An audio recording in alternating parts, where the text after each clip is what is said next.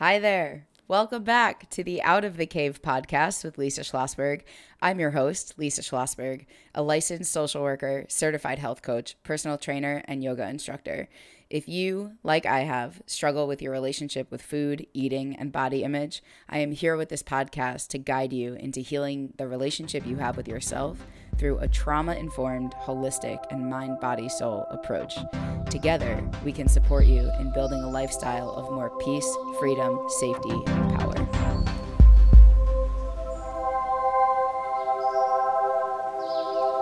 Hello, Pod Fam. Welcome back. Thank you for being here, as always. I hope you know I love and appreciate you. Today's an interesting day. Today is going to be an interesting episode, I would imagine.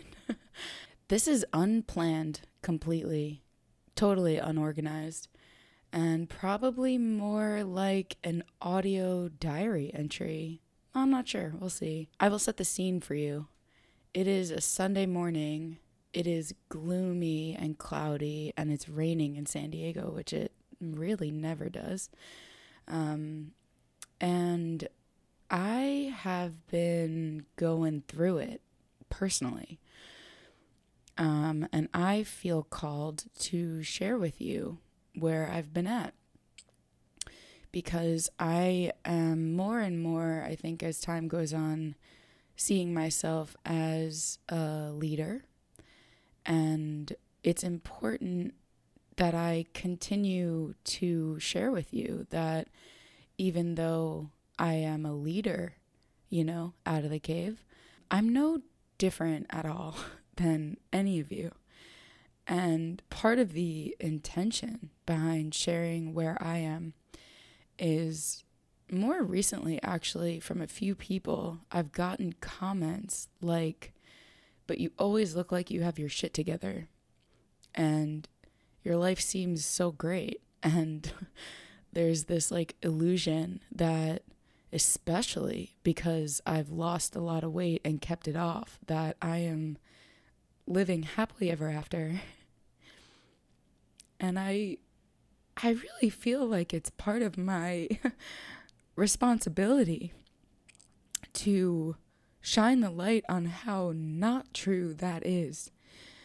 And so there's a few things I want to say. That's my intention is you know how important it is, if you're here probably, to me, to be embodying authenticity. And so I do feel like it's part of my job to do that by sharing with you that there is no such thing as happily ever after. Definitely not for me, because that is the honest truth. And so there's a few things. That's where I'm coming from. Okay. That's the context in some ways, but there's a few things. So one is, as you can probably already observe, if you don't feel like getting emotional, maybe skip this one for now. If you don't want to hear, honest truths and vulnerabilities about where I am, totally skip this one for now. And on top of that, I want to also invite you to, if you do want to listen to this, I want to invite you to be in, I'll tell you something my therapist said to me once. That is, there's a difference between being there for someone and being there with someone. And so I know a lot of the people who are in this community have a tendency, like myself, to be there for someone. But what I want to do is invite you to listen to this in the energy of being there with me. You're not here for me. I don't need advice. I don't need guidance. I don't need anything, actually. And so just practicing that is just be here with me if you want to come on this journey. That's the invitation. This will probably, in some ways, maybe be similar to the relapse and recovery episode, if you've listened to that. Because again, I think it's important to tell you my truth as we move through the journey of life together. So that's what today's going to be about.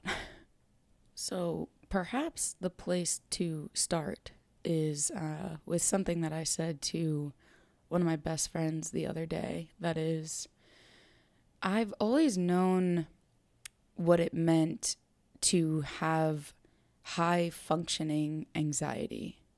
So what that means, if you're not familiar, is it's basically having the symptoms of anxiety, but also being high functional at the same time. So what does that mean?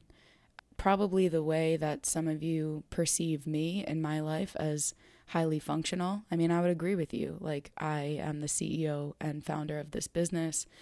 I produce this podcast. I have an incredible group coaching program and a membership and all the things. I live in an amazing apartment in an amazing city, and I work really hard. And so I'm highly functional.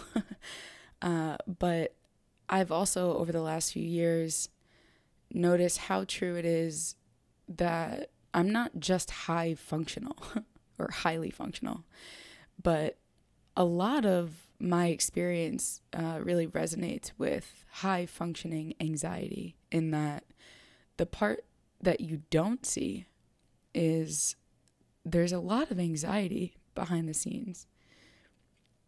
And that in itself can be really challenging and really difficult, not just because of anxiety itself, but because of how overlooked it is.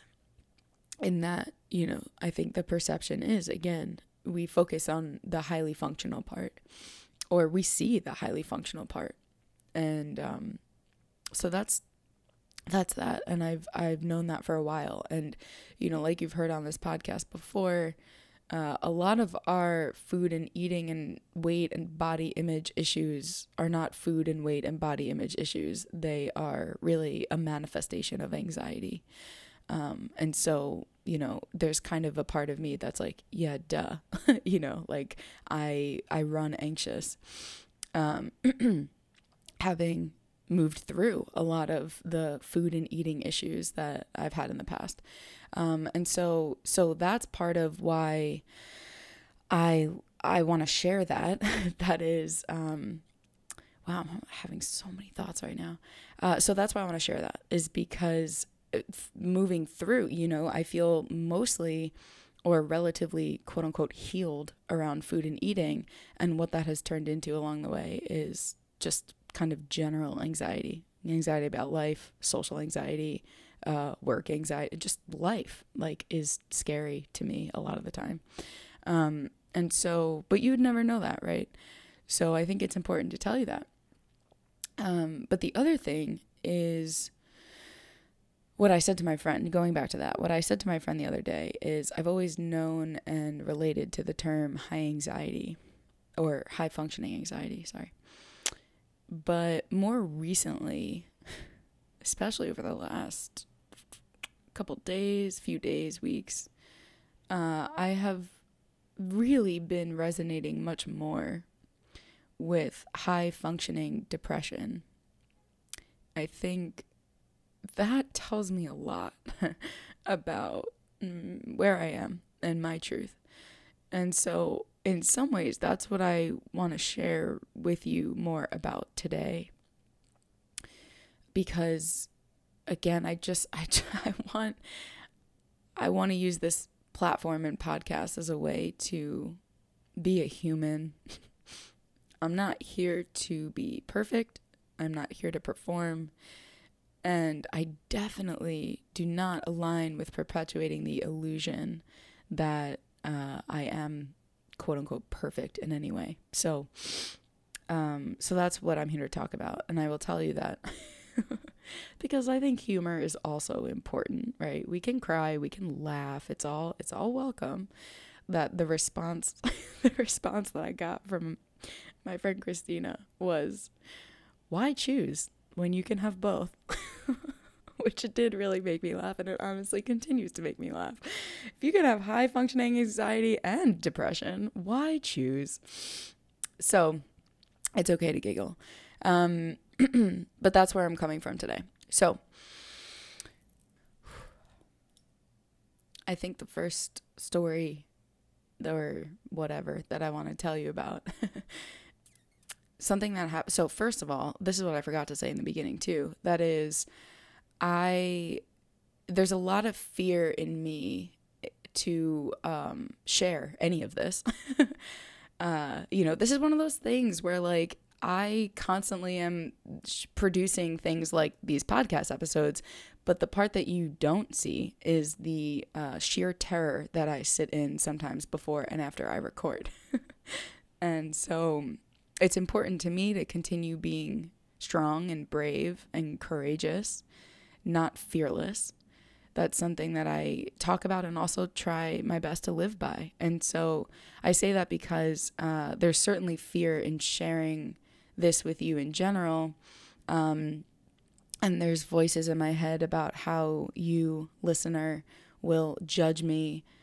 And I would much rather be honest and authentic and have you judge me than hide. And so that's what I'm doing, is I'm kind of walking through this fire to find out that I am fireproof, as Glennon Doyle would say. So thank you for coming with me, and that's all. So the first story that I want to tell you, and the reason that I preface it all with saying I'm afraid you'll judge me for it, is because I had this really powerful experience when I was doing shrooms recently. And I have used shrooms, magic mushrooms, whatever you want to call them, a handful of times at this point in my life, and always with a intentional, I like to be really, there's a ritual, there's a kind of ceremony. It's always very intentional. It's not at least most of the time, quote unquote, for fun. It's really for healing purposes. And boy, oh boy, do they help in the healing process. So this most recent time that I did shrooms, it was with Allison, who many of you are familiar with, either from the podcast, the retreat. Allison is my dear friend out here, and the way that we've done it is that I do the shrooms and Allison sits and holds space for me. She's kind of a guide in that we'll start off with sharing intentions, journaling, and then she'll lead me through a meditation and then kind of let the journey begin. And so this most recent time when we were sitting in her apartment together, I was being guided through a meditation, and then my eyes closed for a long time, for hours.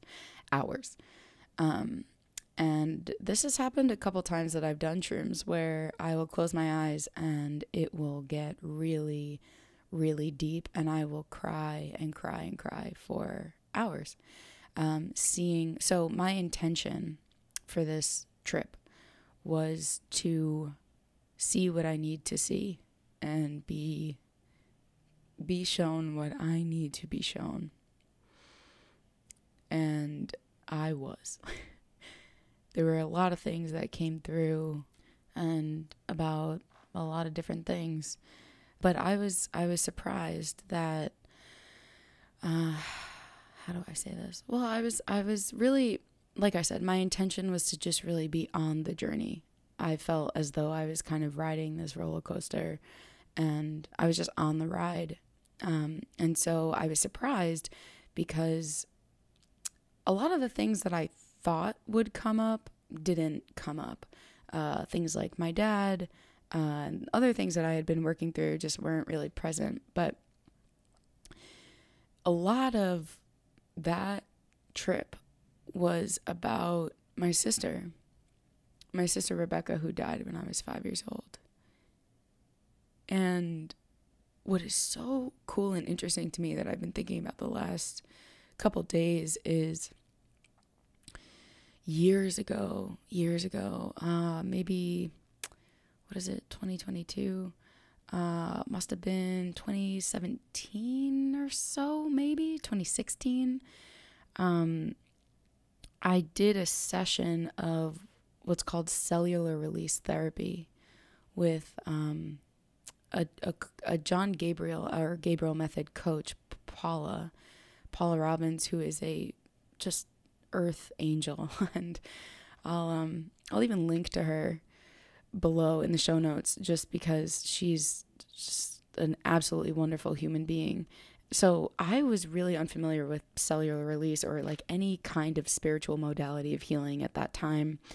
But it's something that John Gabriel talked about, who obviously I worked with for years. And so I was interested in trying it, even though I kind of didn't even really necessarily believe in it.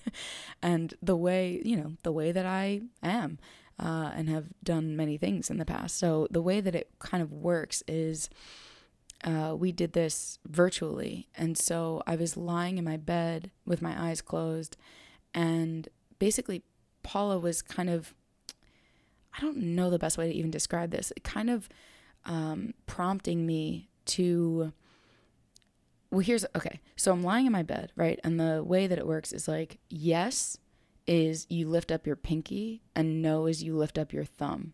Or maybe it's the other way around, but this is what I remember about it, right? So in order to communicate with Paula, she's basically looking at my pinky or my thumb moving. And I will tell you, again, when I first did this, I was like, this is so fucking dumb. Like, how is anyone, like, whatever. I just like didn't get, because the way cellular release therapy works is that it's intended to really speak directly to your subconscious and kind of get your conscious brain out of the way.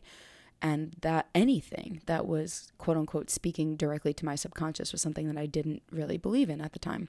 So I was super skeptical about, all of it, but that's how it worked.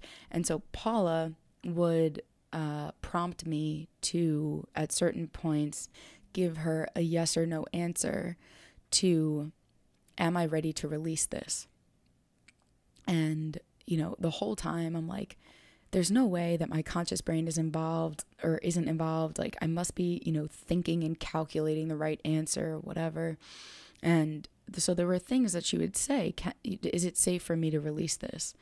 And over a few things, it was like, yes, yes, yes, yes.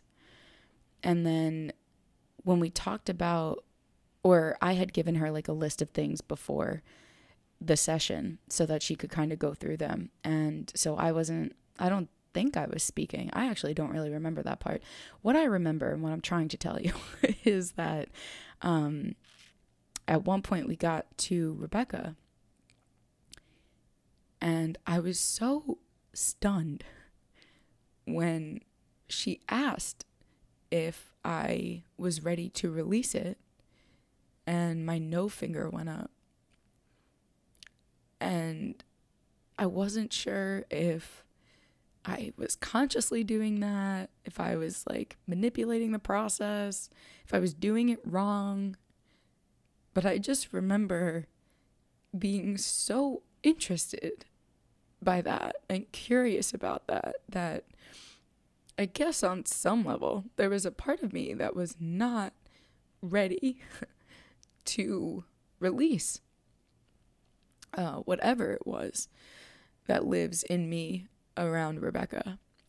And, I am probably, again, like many of you, like I am a go-getter A+ student. And so I thought the way that session was going to go was that I was going to say yes to everything. I was just going to release it all.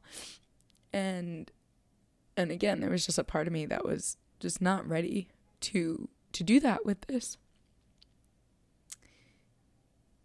And so that was years ago. Now, cut to a few months ago, where I'm on shrooms and in a meditation and just eyes closed, going deep inward. And I get this visual. This is probably the most profound visual that I've ever had in the whole journey of healing. And it was that there, how do I explain this? Well, let me go back a little bit. Just the context of this experience for me was that my the only thing that I wanted more than a cat when I was 5 years old was a little sister. Like, all I wanted. And I was so over the moon about the fact that I was actually going to get that. And I was just so excited. Like, what I remember a lot about that time in my life was the excitement of she's coming home. And then I had all these fantasies about maybe we were going to like share a room and like have bunk beds. I just like specifically remember thinking that maybe we'd have bunk beds which I thought at the time would be like so cool. And then I had like, you know, our whole life planned together. And so many ideas about how cool it would be to be an older sister. I was familiar with being a younger sister, but I couldn't wait to have someone younger than me. And so that's kind of, again, just the context is like, I was the most hype about that happening. And then as the story goes, Rebecca was born 3 months early and her lungs never developed. And so she was in the hospital for 5 months. And every day of that 5-month period, which I don't consciously really remember, I was told that she was coming home. And I didn't know anything really other than that everything is fine, she's coming home. Everything is fine, she's coming home. Everything is fine, she's coming home for 5 months. 5 months is a long time for anyone. I think 5 months is like eternity for a 5-year-old. And so I was really excited. And then all of a sudden one day, the news was not that everything was fine and she was coming home. It was that she actually died in the hospital. And what that meant was that I was never going to get to meet her. And so that's how it went for me. It felt, well, I don't even know how to describe how it felt, but it was a really early experience of like the rug being ripped out from under me. And the way that we coped with that as a family was that we didn't really cope with it. As the story goes, anyway, I remember my mom telling me once that my dad gave himself about 7 days and then jumped back into work, doing things, being fine, which is, you know, where I get that from. I wanted to be exactly like my dad. I always did my whole life. I was the mini-me of Dean Schlossberg. And so I looked at him and I said, how are we supposed to do this? And that's the message I got. And later in life, I mean, I've learned a lot about this time period because, again, I don't really remember it. But that's kind of how we did it. I remember, you know, the random things you remember. We went hot air balloon watching. I don't know if that's what it's called. We went to go like see hot air balloons or something that year. And years later, I remember asking my mom, like, why did we do that? Where did we do that? It was like so random to me. And my mom's response, which I thought was very poignant, was that was the year we tried to distract ourselves. And by the way, I say this with the utmost understanding that Rebecca's death was so absolutely devastating to both of my parents that we just couldn't go there. And so I say that because it's like, I don't blame them for the way that we got through it. It just kind of, I think, felt like there was no other way. And I remember asking my mom later, you know, why did anyone ever think about like sending me to therapy or like anything? And the response to that, which again, there's no judgment around this, but her response to that was, you were 5 years old. Like, it wasn't on our radar that a 5-year-old could go to therapy. Like, it's not, like, our generation wasn't raised that way. We just didn't have the awareness that mental health services would apply to a 5-year-old. And that's really valid and really fair, but all of this to say, my experience was that I felt like I was kind of going through it alone because everyone else was so distraught by this. And so again, I learned how to not feel things or not admit or express that I was feeling things. And if you are, not new to the podcast, this is where I started eating and gaining weight, because that's how trauma affected me as a 5-year-old. Okay, so that's the context. Now, back to shrooms. So I'm sitting on the couch and my eyes are closed and I'm on this journey, and a lot of it's about my sister. Or my sister is plural, actually. And so I'm shown this visual of someone in a coma. And I can't really see the face, but I understand that it's me. It's a part of me.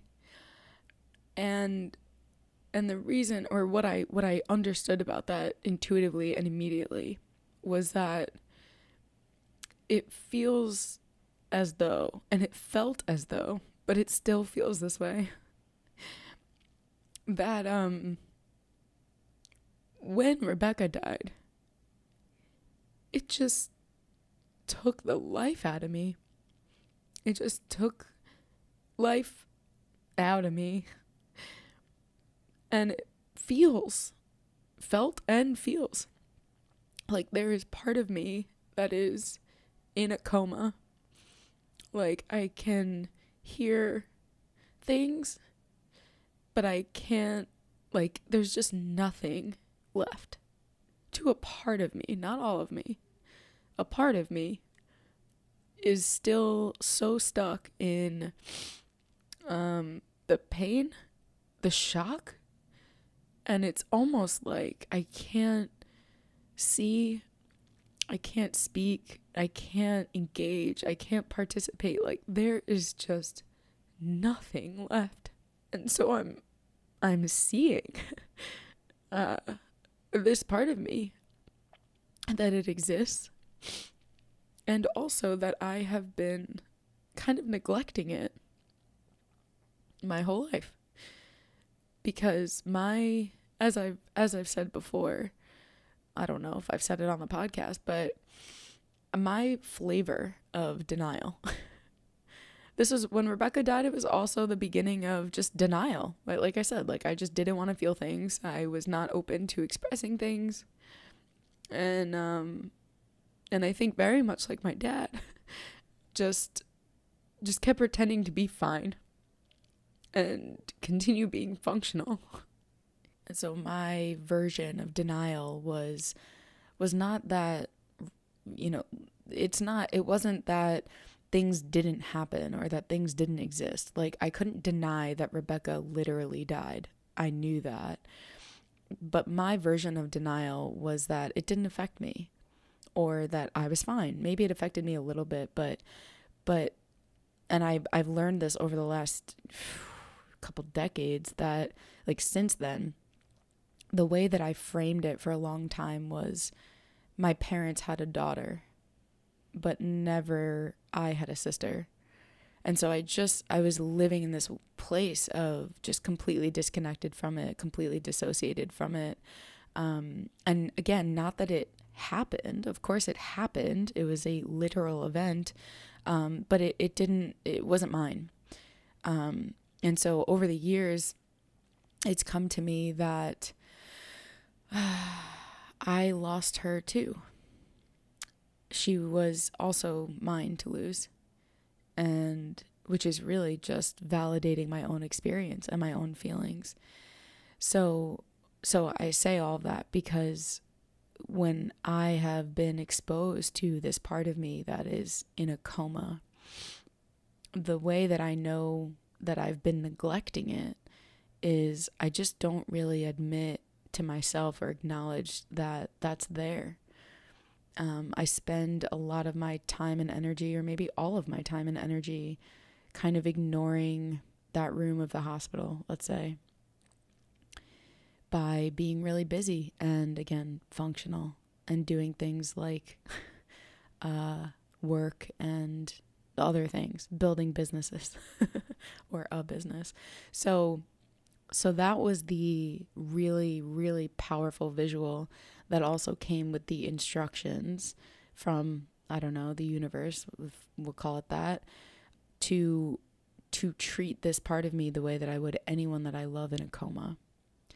And what that means is showing up, paying a visit regularly, and going and being with this part of me, not expecting a response, not expecting an answer, not expecting her to open her eyes, just complete non-attachment and no expectations. But who is the person that I want to be? Well, for a long time I lived as the person that said, well, they're in a coma, so what's the point? It's not like they can talk to me. It's not like they understand, or like, I don't know if they can hear, like, whatever. It's just very, again, denial and disconnection. What's the point, right? What's the point in feeling that? What's the point in going in there? What's the point? And that's the really cool thing about having this visual about a coma, where they can hear, right? That's the point.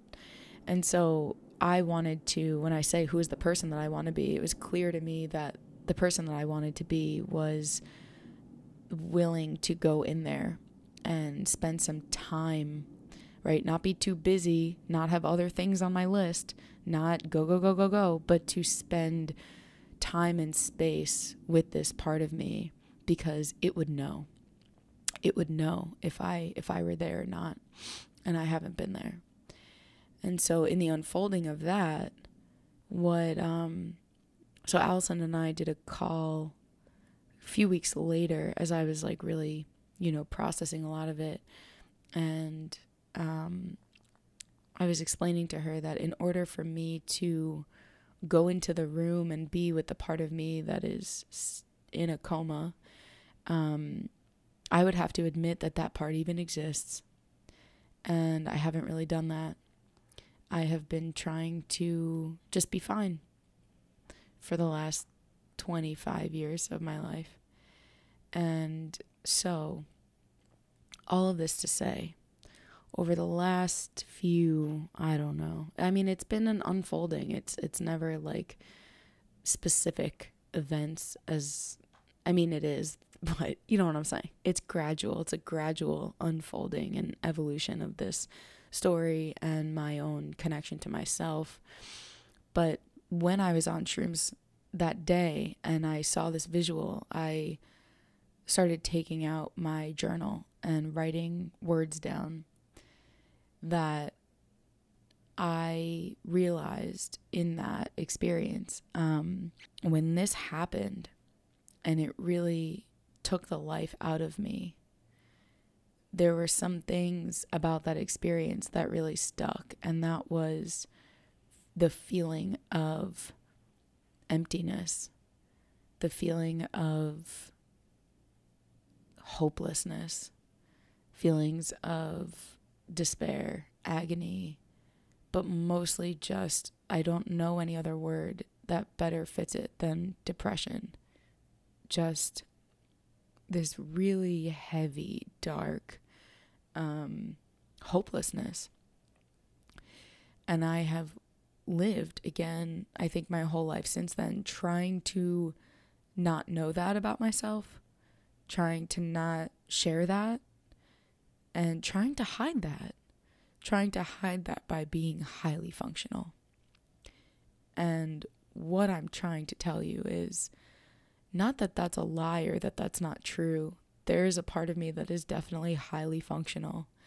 But it's not the whole truth, because underneath all of it is this. And so as I have been working with my therapist energy healers, etc., and having these conversations and letting myself journal about it, and just there's this complete surrender that's happening with me around, I see it and I know it's in there and it's not my fault and I don't judge myself for it and all the things. It's just what is.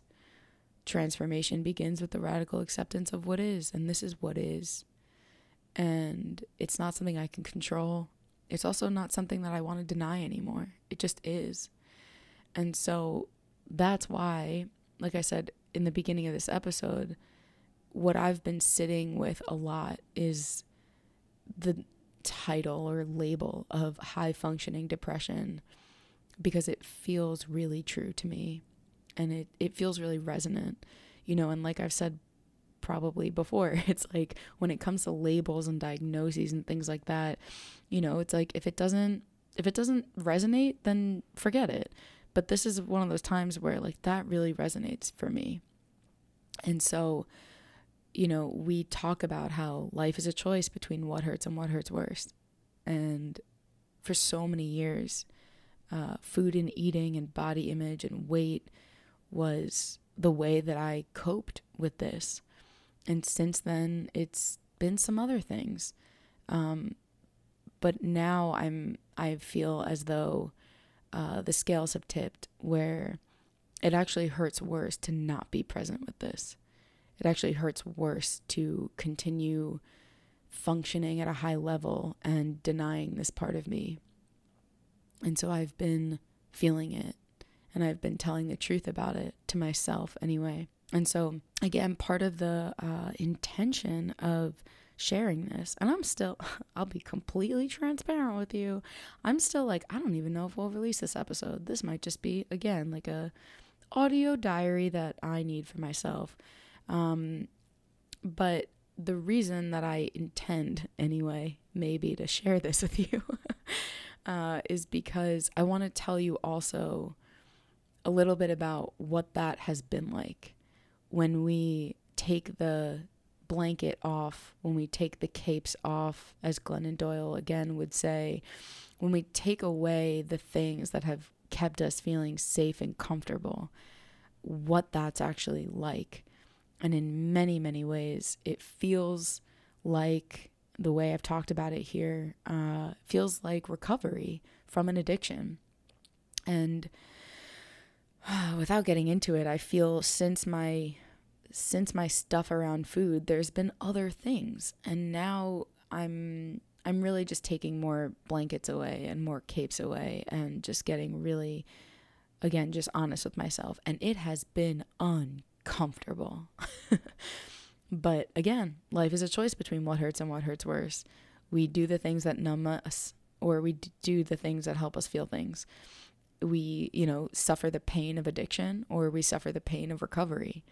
But again, the reason that I want to share this with you is because I think sometimes people look at me and say, well, you live in option 3, where it's all great all the time and you don't struggle. And I want you to know that really is not, option 3 really does not exist, unfortunately, and also fortunately. So in the experience of what I will call recovery, sobriety, abstinence, what I've noticed, I'll tell you about my day yesterday, because I think this is just like the, microcosm of everything right now. And I think a lot of people who have moved through recovery from an addiction, or have done my group program and have worked on this in terms of their relationship with food. This is the stuff. This is like what it feels like, where it's really uncomfortable. It's really uncomfortable. If food and eating is the thing that helped keep you numb and distracted from yourself, and or dieting and weight loss has also kept you numb and distracted from yourself, taking those things away, these are the things that I hear from some of my group members sometimes. And so that's why I want to, again, share it with you. That is, I'm not different. Yesterday, I decided that it might be a good idea for me to take a break from some of the things I have been working on and go and not just like run some errands, but like I wanted to get some groceries and I had some clothes to return, and I thought maybe I'd go to the mall and I would like go shopping, and that would be fun and like feel good. Yeah. No. I I pulled up. So, here's what it feels like for me to move through this experience. I get in the car and the GPS takes me like a different route to the mall than I'm used to. And so I'm sitting in the car, and by the way, this is where all the profanity is going to come in. So if you don't want to hear it, then I'm sorry. So I get in the car and it takes me this like weird way, and I'm like, what the actual fuck? Like, why? Then I make a wrong turn because I don't like know how the streets work over here. There's like a quick turn. I didn't make it. Then I'm driving. It wants me to make a U-turn. I'm like, fuck this. And then I have to get back on the highway. I'm like, oh my God, fuck this. And then like eventually I get to the mall. The whole time I'm like cursing myself, cursing this whole experience. This was stupid and I shouldn't have done this. And then I get to the mall. Okay, going to the mall in the middle of the day on a Saturday? Okay, so I get to the parking lot. It's impossible to park. I'm like, what the actual fuck did I think this was a good idea for? So I'm like gripping the steering wheel. Like I have no tolerance. I have like no tolerance for any of this shit. So I'm like driving around. All right. Okay. I eventually park my car. So I get into the mall. I'm like all the way on the other side that I needed to be. And I'm like, fuck this. So then I go, I make my returns. I'm looking through the clothes. I'm like, all this is stupid and ugly and I don't want anything. So I realize that I'm like a cranky toddler. I'm like, okay, let's get out of here. We're not going shopping today. We made the returns. Let's get back in the car. We get back in the car. I'm like, all right, I want some groceries. I was just away for a couple weeks. I have no food in the house. Let me go grocery shopping. So I pull up to Trader Joe's. Again, Trader Joe's in the middle of a Saturday. Why did I think that was a good idea? So I get to the parking lot again. Y'all know how Trader Joe's parking lots are. They're just impossible. So I'm losing my mind again, trying to park the car. I see people parked like crooked, taking up spaces like you think you're going to find a spot and then you don't because an asshole parked their car like they were fucking blind. And then all right. So I'm like, eventually again, I park my car, taking a lot of deep breaths. Like I'm noticing that I'm like unhinged, like a new level of irritable. And this is after, by the way, I noticed when I was in the store, I was in American Eagle making my returns. And I noticed that the music that was playing felt like nails on a chalkboard. So like, this is like really something that happens. It's like, it just feels like it did honestly when I lost a lot of weight, and it just feels like my like skin has been like ripped off my body. There's just this like new level of like sensitive and vulnerable. And so I go into Trader Joe's and I noticed that I was like so thankful that the music, it was like this like Christmas music, but like instrumental and like jazzy and smooth. And I was just like, thank God it's not some like dumb shit. So I'm like going through Trader Joe's again. It's like bumper cars with the fucking carts. Like everyone is just everywhere. And then it's like Trader Joe's, so they're like super nice. And I'm like, just shut the fuck up and get out of my face. Like I'm just noticing that I am in this place where like, again, Christina my bestie from New York, has like really helped hold it down this week, because I'm just sending her like voice memos about like, I just want everyone to shut the fuck up and go the fuck away from me and fuck everyone and fuck everything. Like that was the mood. So then I get my groceries, I go back in my car, and I come back home to my apartment, and I feel like I've like gone out to like war. I was like in the battlefield, and I like made it back to my little like bunker safely. Like that was the energy of it. It was like I was like escaping and coming back into my safe zone. And so I'm sharing this because it was almost insane to me how low the tolerance was. Like it felt like I was out in, I don't know why, just like a video game came to me, but like a scary video game. It was like all the cars were scary and the people were scary. Like there was just like way too much happening, and I was completely overstimulated. That's the word. It was just overstimulated. And from a physiological, energetic perspective, it makes all the sense in the world to me that there was so much coming up, and there has been, and there is currently, as I'm recording this, so much coming up emotionally and personally and internally, that it was like going outside of my apartment, going to somewhere like Trader Joe's and the mall was like, I just don't have the capacity for that right now. Like, I just like could not tolerate it. And like I said, I sent a voice memo to my friend, and I was just like, this is what recovery feels like. It's like, I don't want to say a full-time job, but it's like at a certain point, it feels kind of like rehab, where it's like, you can't I'll speak for myself. It's like, there's very few things I can like tolerate doing, very few people I can tolerate right now. Like, it's just this place of like, there's so much to pay attention to. And so that's part of what I want to share, is what I'm so grateful for, and was all day yesterday, was that I wasn't fighting it. I wasn't judging it. I wasn't trying to be different. And I certainly was not trying to feel better. I was just like, wow, this is so hard. And you are such a fucking warrior for getting through it. Like, it sucks.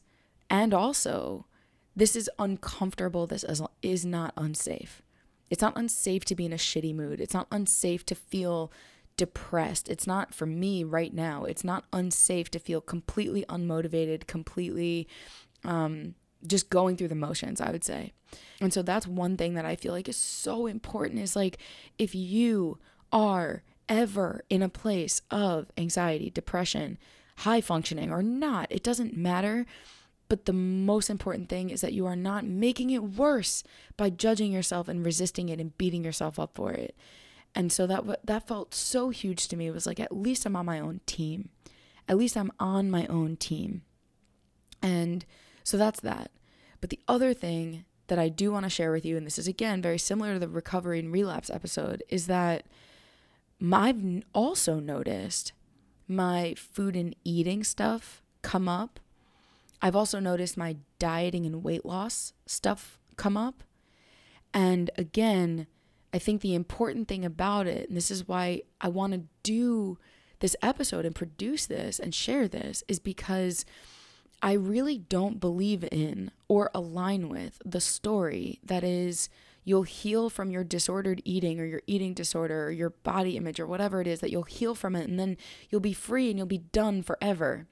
I don't think that that's realistic, because again, as someone who, I've had so much stability and so much safety in my body around food, around eating, around my weight, around all the things for about a decade now. And thank God for that. Like, I'm so grateful that I don't struggle with it on a daily basis anymore.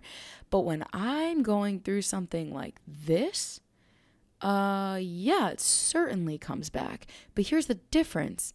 And this is what my entire group coaching program is intended to support people with, is the difference is that I'm awake out of the cave, if you will. I'm aware of it. I understand it. And I have the tools and the skills and the safety embodiment to translate the language that is disordered eating and body image issues. And what I mean by that is not take them too seriously, not perceive them as the capital T truth or anything like that. It's I am so clear and I know so deeply that when I have thoughts about calories and macros and my body and all of the things that have been coming up, I just know better. It's not that I don't have those thoughts and it's not that they go away. It's just that I'm able to, very much like an ongoing meditation, say, I see you and I hear you and I know that you're trying to protect me and I know that you're trying to keep me safe, because life is a choice between what hurts and what hurts worse, right? So I can either get really distracted, I can use food to numb, or I can use weight loss to distract, or I can feel what I'm feeling. I can actually stay present with what I'm feeling. And like I said, for me at this point, currently, it feels like the scales have finally tipped, where it actually hurts worse to not be present with the parts of myself that need to be seen and heard and felt And if right now that is depression and hopelessness and a dark, scary, empty void inside of me, well, I don't want to fill it, and I don't want to distract from it, and I don't want to numb it anymore. I've done that for a long time, and now I don't want to neglect ultimately myself, a part of myself. And so the way that that has shown up for me, again, over the last few days, weeks, is I will have these thoughts about, like the other day, it was actually really interesting. So first I was like, I wanted to order, so, okay, here's how I do it. Here's really how I do it. Okay. I wanted to order this like chicken sandwich that I got from this place, once. And I remember the first time I ate it, I was like part of me was like, oh my God, this is so good. And the other part of me was like, oh my God, this is like actually fucking disgusting. Like it's like a decadent sandwich. And so I'm lying on my couch the other day and I'm like, I want this fucking chicken sandwich. And I'm also really dedicated to, not using food for emotional purposes at this right now, right? It's like, every once in a while, emotional eating is totally okay. And I could totally choose to do that. And I have permission and it's safe and I'm not judging myself and la, la, la, la. Like emotional eating is a part of everything, but I'm also choosing recovery. Like I'm choosing recovery. So I'm aware that this is really what I want. And then I get myself this is how I met myself halfway. I ordered a chicken sandwich, but from a different place that is like whole and natural and like, it's a healthier version of a chicken sandwich. So I'm like, I kind of met myself there. And then the next day, so I'm like, all right, like that was tasty and I like enjoyed it. And that was that end scene. The next day, there's this voice in my head that's like, you didn't get the French fries yesterday. And in addition to the chicken sandwich, what we really wanted was the French fries. So like for hours and hours and hours, there's this part of my brain that's like French fries, French fries, French fries. Tonight we're getting French fries.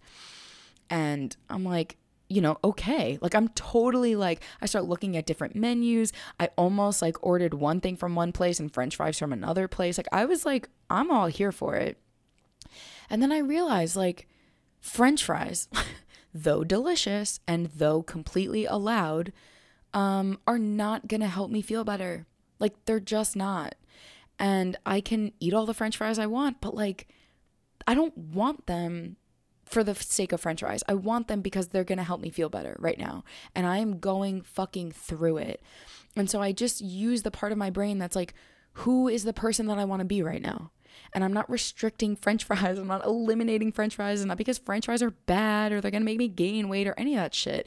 It's because I don't want to numb and distract and avoid from myself anymore. And I don't want to use French fries as a way to dissociate. And there's an awareness in me that that's what would be happening. And so I chose again to not get the French fries. And guess what? Like I survived. And so the next day, yesterday actually, I'm thinking about, I don't know, I thought about going to Starbucks.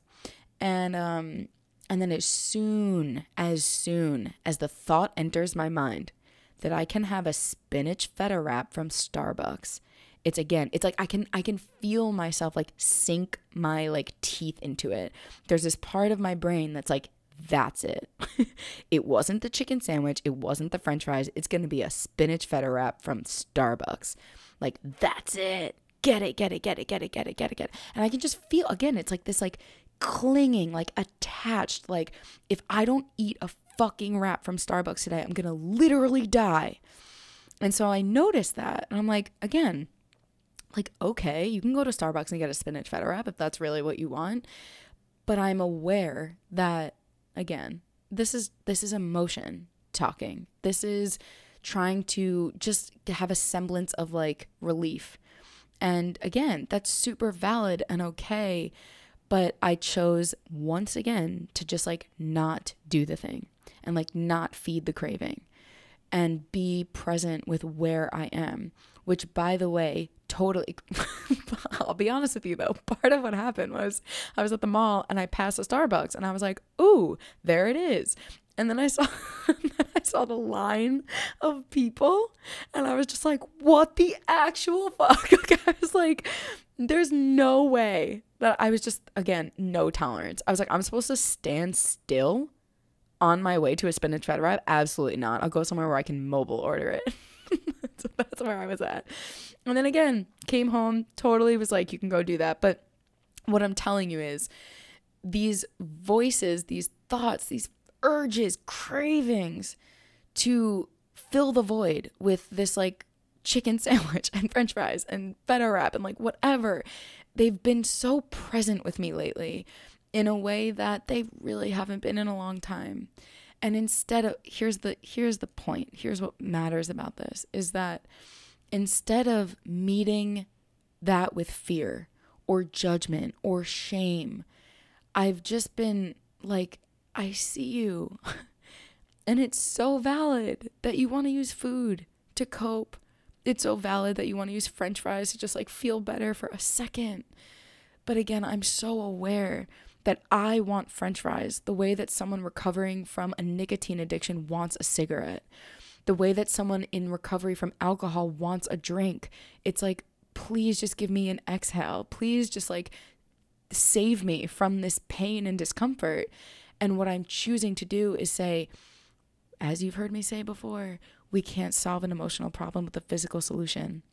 And if you bury yourself in french fries, not only are you going to feel like shit physically, you're going to feel like shit emotionally and spiritually because you're using it to disconnect from the truth and the authenticity of the present moment that is just frankly uncomfortable.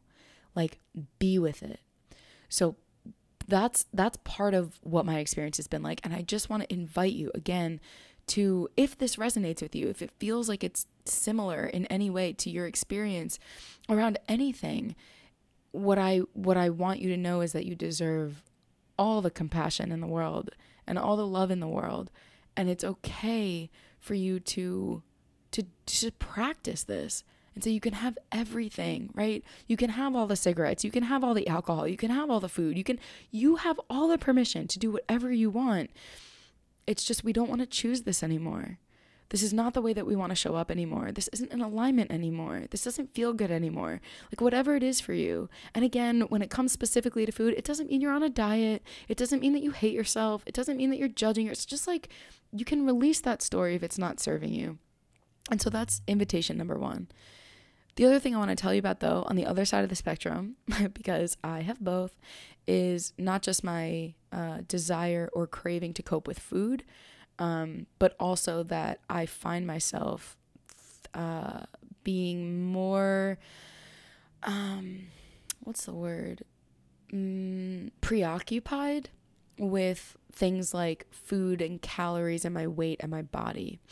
So how that has shown up is I watch myself, interestingly, like, you know, something that I do fairly often is like I go to the gym and I, some of the time will like track my workout. I would say most of the time I track my workouts on my Apple Watch. I keep the screen in theater mode, so I can't see it while it's happening, but I am curious to know like how high my heart rate was or something like that.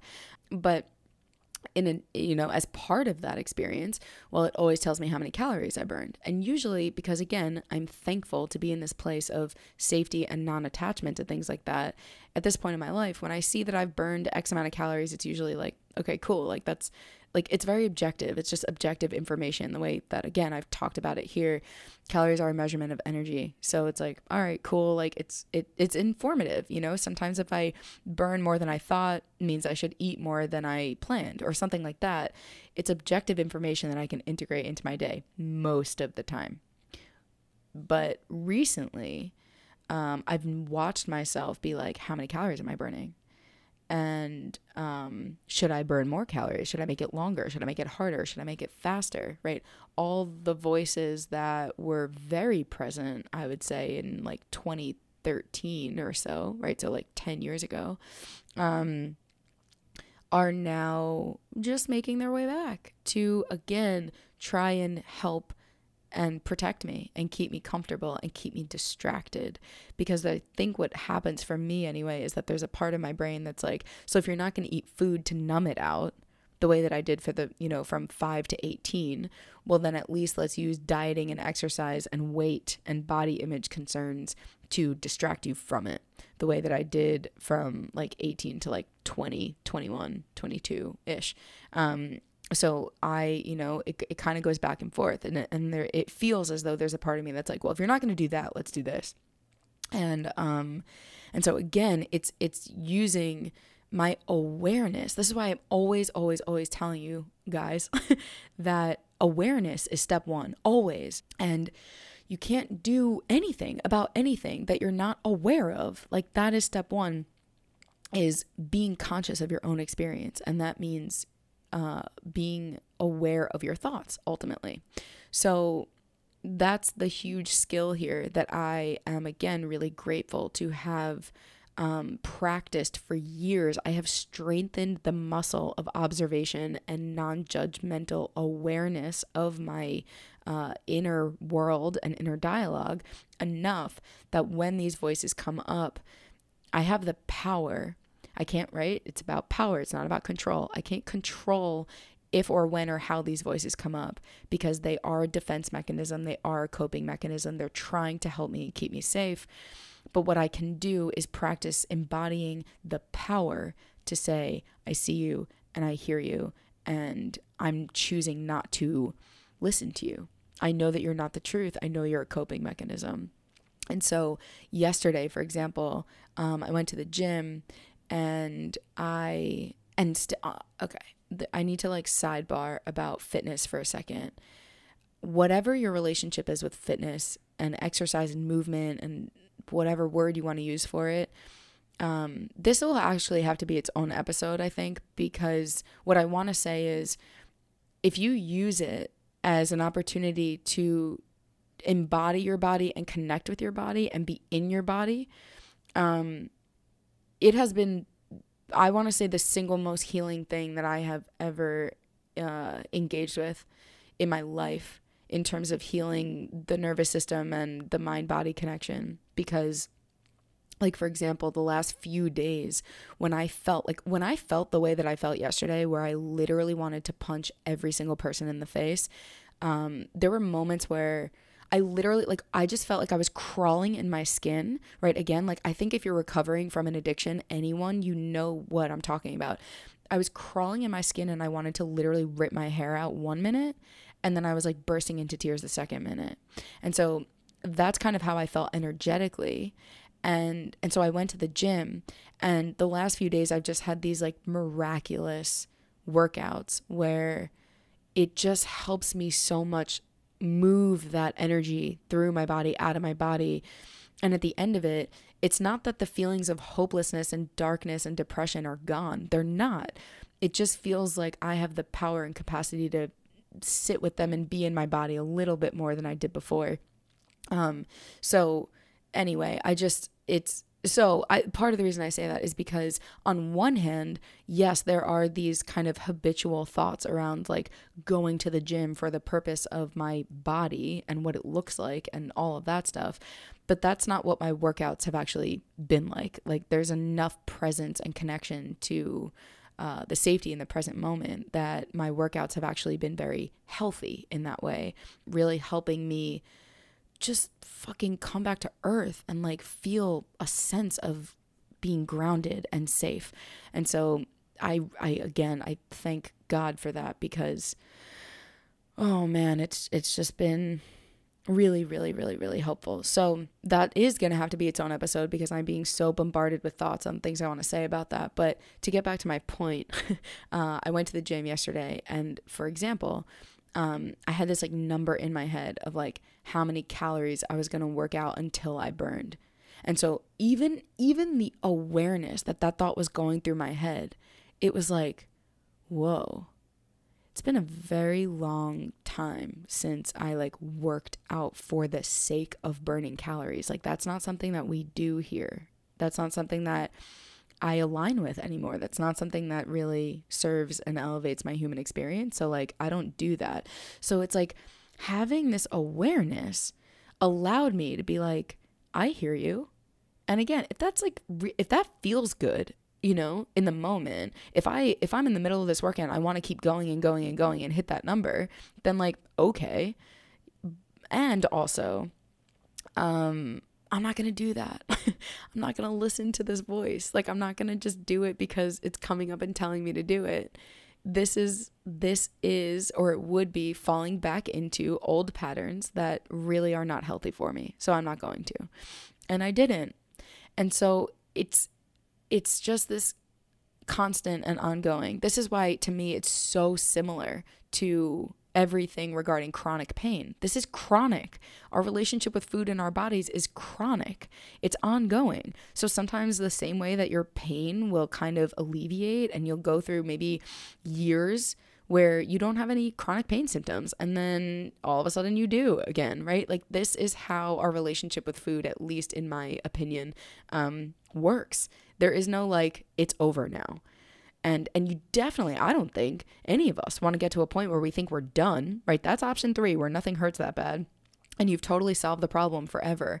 I don't think any of us ever want to actually believe that we get there, because that's part of the illusion, right? That's part of the lie. That is, you're going to get through life without the discomfort of it sometimes coming back up. Sometimes it's going to come back up because when your emotions are high and your stress is high, like mine are right now, it's going to come back because it's trying to save you and serve you and protect you and keep you comfortable. And it is not, again, something we have control over, but I want to really just invite you to tap into your own power of who is the person that you want to be. And as I said before, who is the person that you want to be? What would that person do? And how do you do that for yourself right now? And that is how I've been moving through the absolute, what I want to say is like the absolute torture of the last few weeks, days, is that's how I'm showing up, is I'm being the person that I want to be. Not because it feels comfortable, not because I like want to in the moment, right? What I want to do is eat all the French fries and then work out and burn all the calories. But the person that I want to be, the way that I want to show up for myself, the way I want to take care of myself, is not with French fries and burning calories. Like, I'm too aware of it at this point. And again, I think that's why it feels important that I share these things, is like, we're not going to get out of it, you guys. I'm not out of it. I just have the power and the skills and the tools and the observation and the awareness and the non-judgmental, loving, compassionate, accepting energy to get through it as the person that I want to be, in alignment with myself. And it's not fucking easy, and it's not fucking comfortable, and it's not any of those things. But you know what it is honest and true and authentic. And that's what I'm here for. I don't know about you guys, but that's what I'm here for. And now, probably the last thing that I want to share with you for today is another visual that I got. And this was not a shrooms visual. This was like a regular day visual, where some of you heard this first part at the retreat. And then, you know what's so funny is, like, after the retreat was over, I was like, damn, I only shared the first part, but I didn't share the second part. And that is, so the first part is that recently, actually, really in regards to the recovery and relapse episodes, I had to make a decision. That was really, really, really, really the hardest thing I've ever done in my life, truly. And I made that decision, and I think I shared this before, but it reminded me a lot of something that Elizabeth Gilbert said, where she, long story short, said, it's not about saying no to the things that you don't want to do. It's really about saying no to the things that you do want to do. And it was one of those moments where I had to very consciously choose, this is something that I really want, but I need to say no to. And it was absolutely, it was the hardest thing I've ever done. And so the reason that I say that is because the first part is, I was grappling with this for a long time. I was going back and forth. Do I do it? Can I do it? Will I survive if I do it? And there was a moment, it was actually when I was in Italy a few months ago, which if you've listened to the pod, you've heard about that too. I had this moment of just clarity, of uncomfortable clarity, that I was going to do the thing and that I needed to do the thing, that doing the thing was honoring myself, and I didn't feel like I was going to survive it, certainly, but I knew in my conscious brain that this was not going to actually literally kill me. And so there was this clarity of, I'm going to do the thing, and this is what's right for me. And when I made the decision to do the thing internally with myself, I mean, it was something that I felt like I couldn't avoid anymore. It just dropped in, my whole body knew it, and I couldn't fight it. And so part one is that one of the visuals I had was, I went back to my room, my hotel room in Italy, and I was crying, like in a way that I don't think I've ever cried. Or maybe when my dad died, this was like similar, but I was like absolutely distraught, and I was wailing. And the visual that I was tolerating at that point was, it felt to me like there were all these like little children, like my inner children, right? It's not just your inner child. There's all these different parts of you and me, right?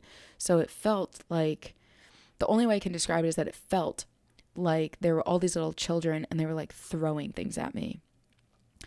Like, not just like throwing like tomatoes at me, like throwing like glass. Like, they were just throwing things at me in like protest. And it was like, how can you do this to us? How can you do this? How dare you do this? You can't do this. What are we supposed to do?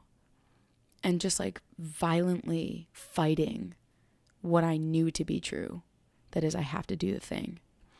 And it was so painful, because the only way I can describe it in quote unquote like real life terms is like, I would imagine, I've never had actual kids, but I would imagine it's kind of like when you decide that you're going to do something as the parent, and then your kid says, I hate you, and goes to their room and slams the door.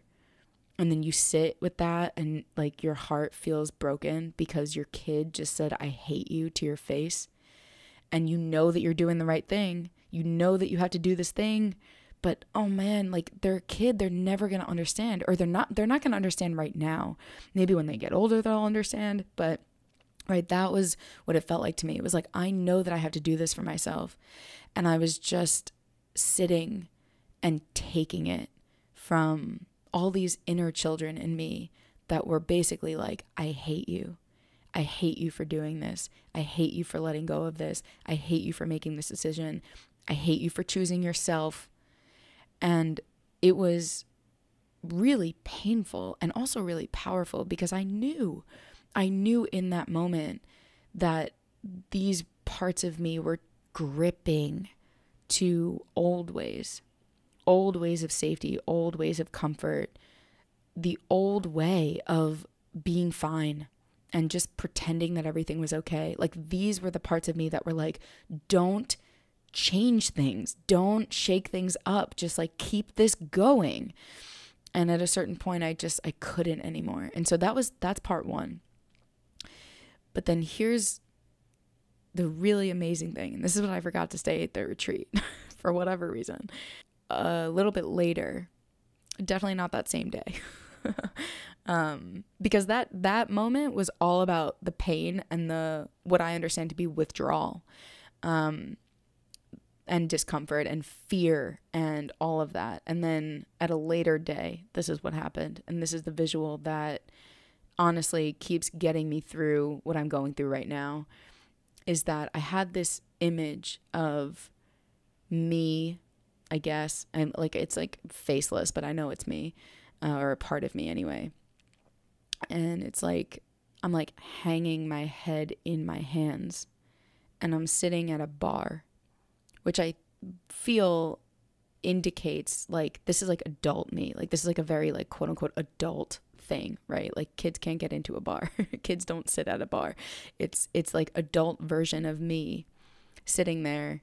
I don't even know if there's a drink in my hand or anything, but I'm just sitting there with my head in my hands, like in a very almost like stereotypical, like, you know, I think in shows and movies this happens all the time, where like people get in a fight or something and one of them just like goes and sits at the bar and is like totally upset and all that. So that's like the energy of it, is like I'm sitting at the bar and I'm just like it's the part of me that knows I have to make this decision, made this decision. It almost feels like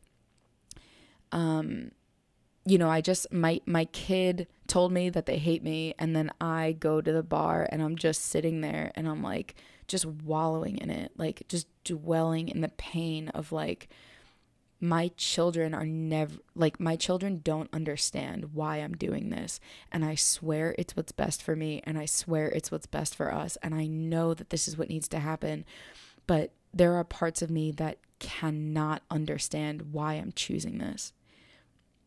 And it's so hard that there are parts of me that are not on board with this, but I need to do it anyway. And then part two of this visual, or part two, is I'm sitting at the bar and all of a sudden another part of me comes in and I just kind of like see myself looking into my eyes and like putting my arm over myself and just sitting with, I know. They don't understand. And this is so hard. This is so hard what you're doing. And they don't get it. And a lot of people don't get it.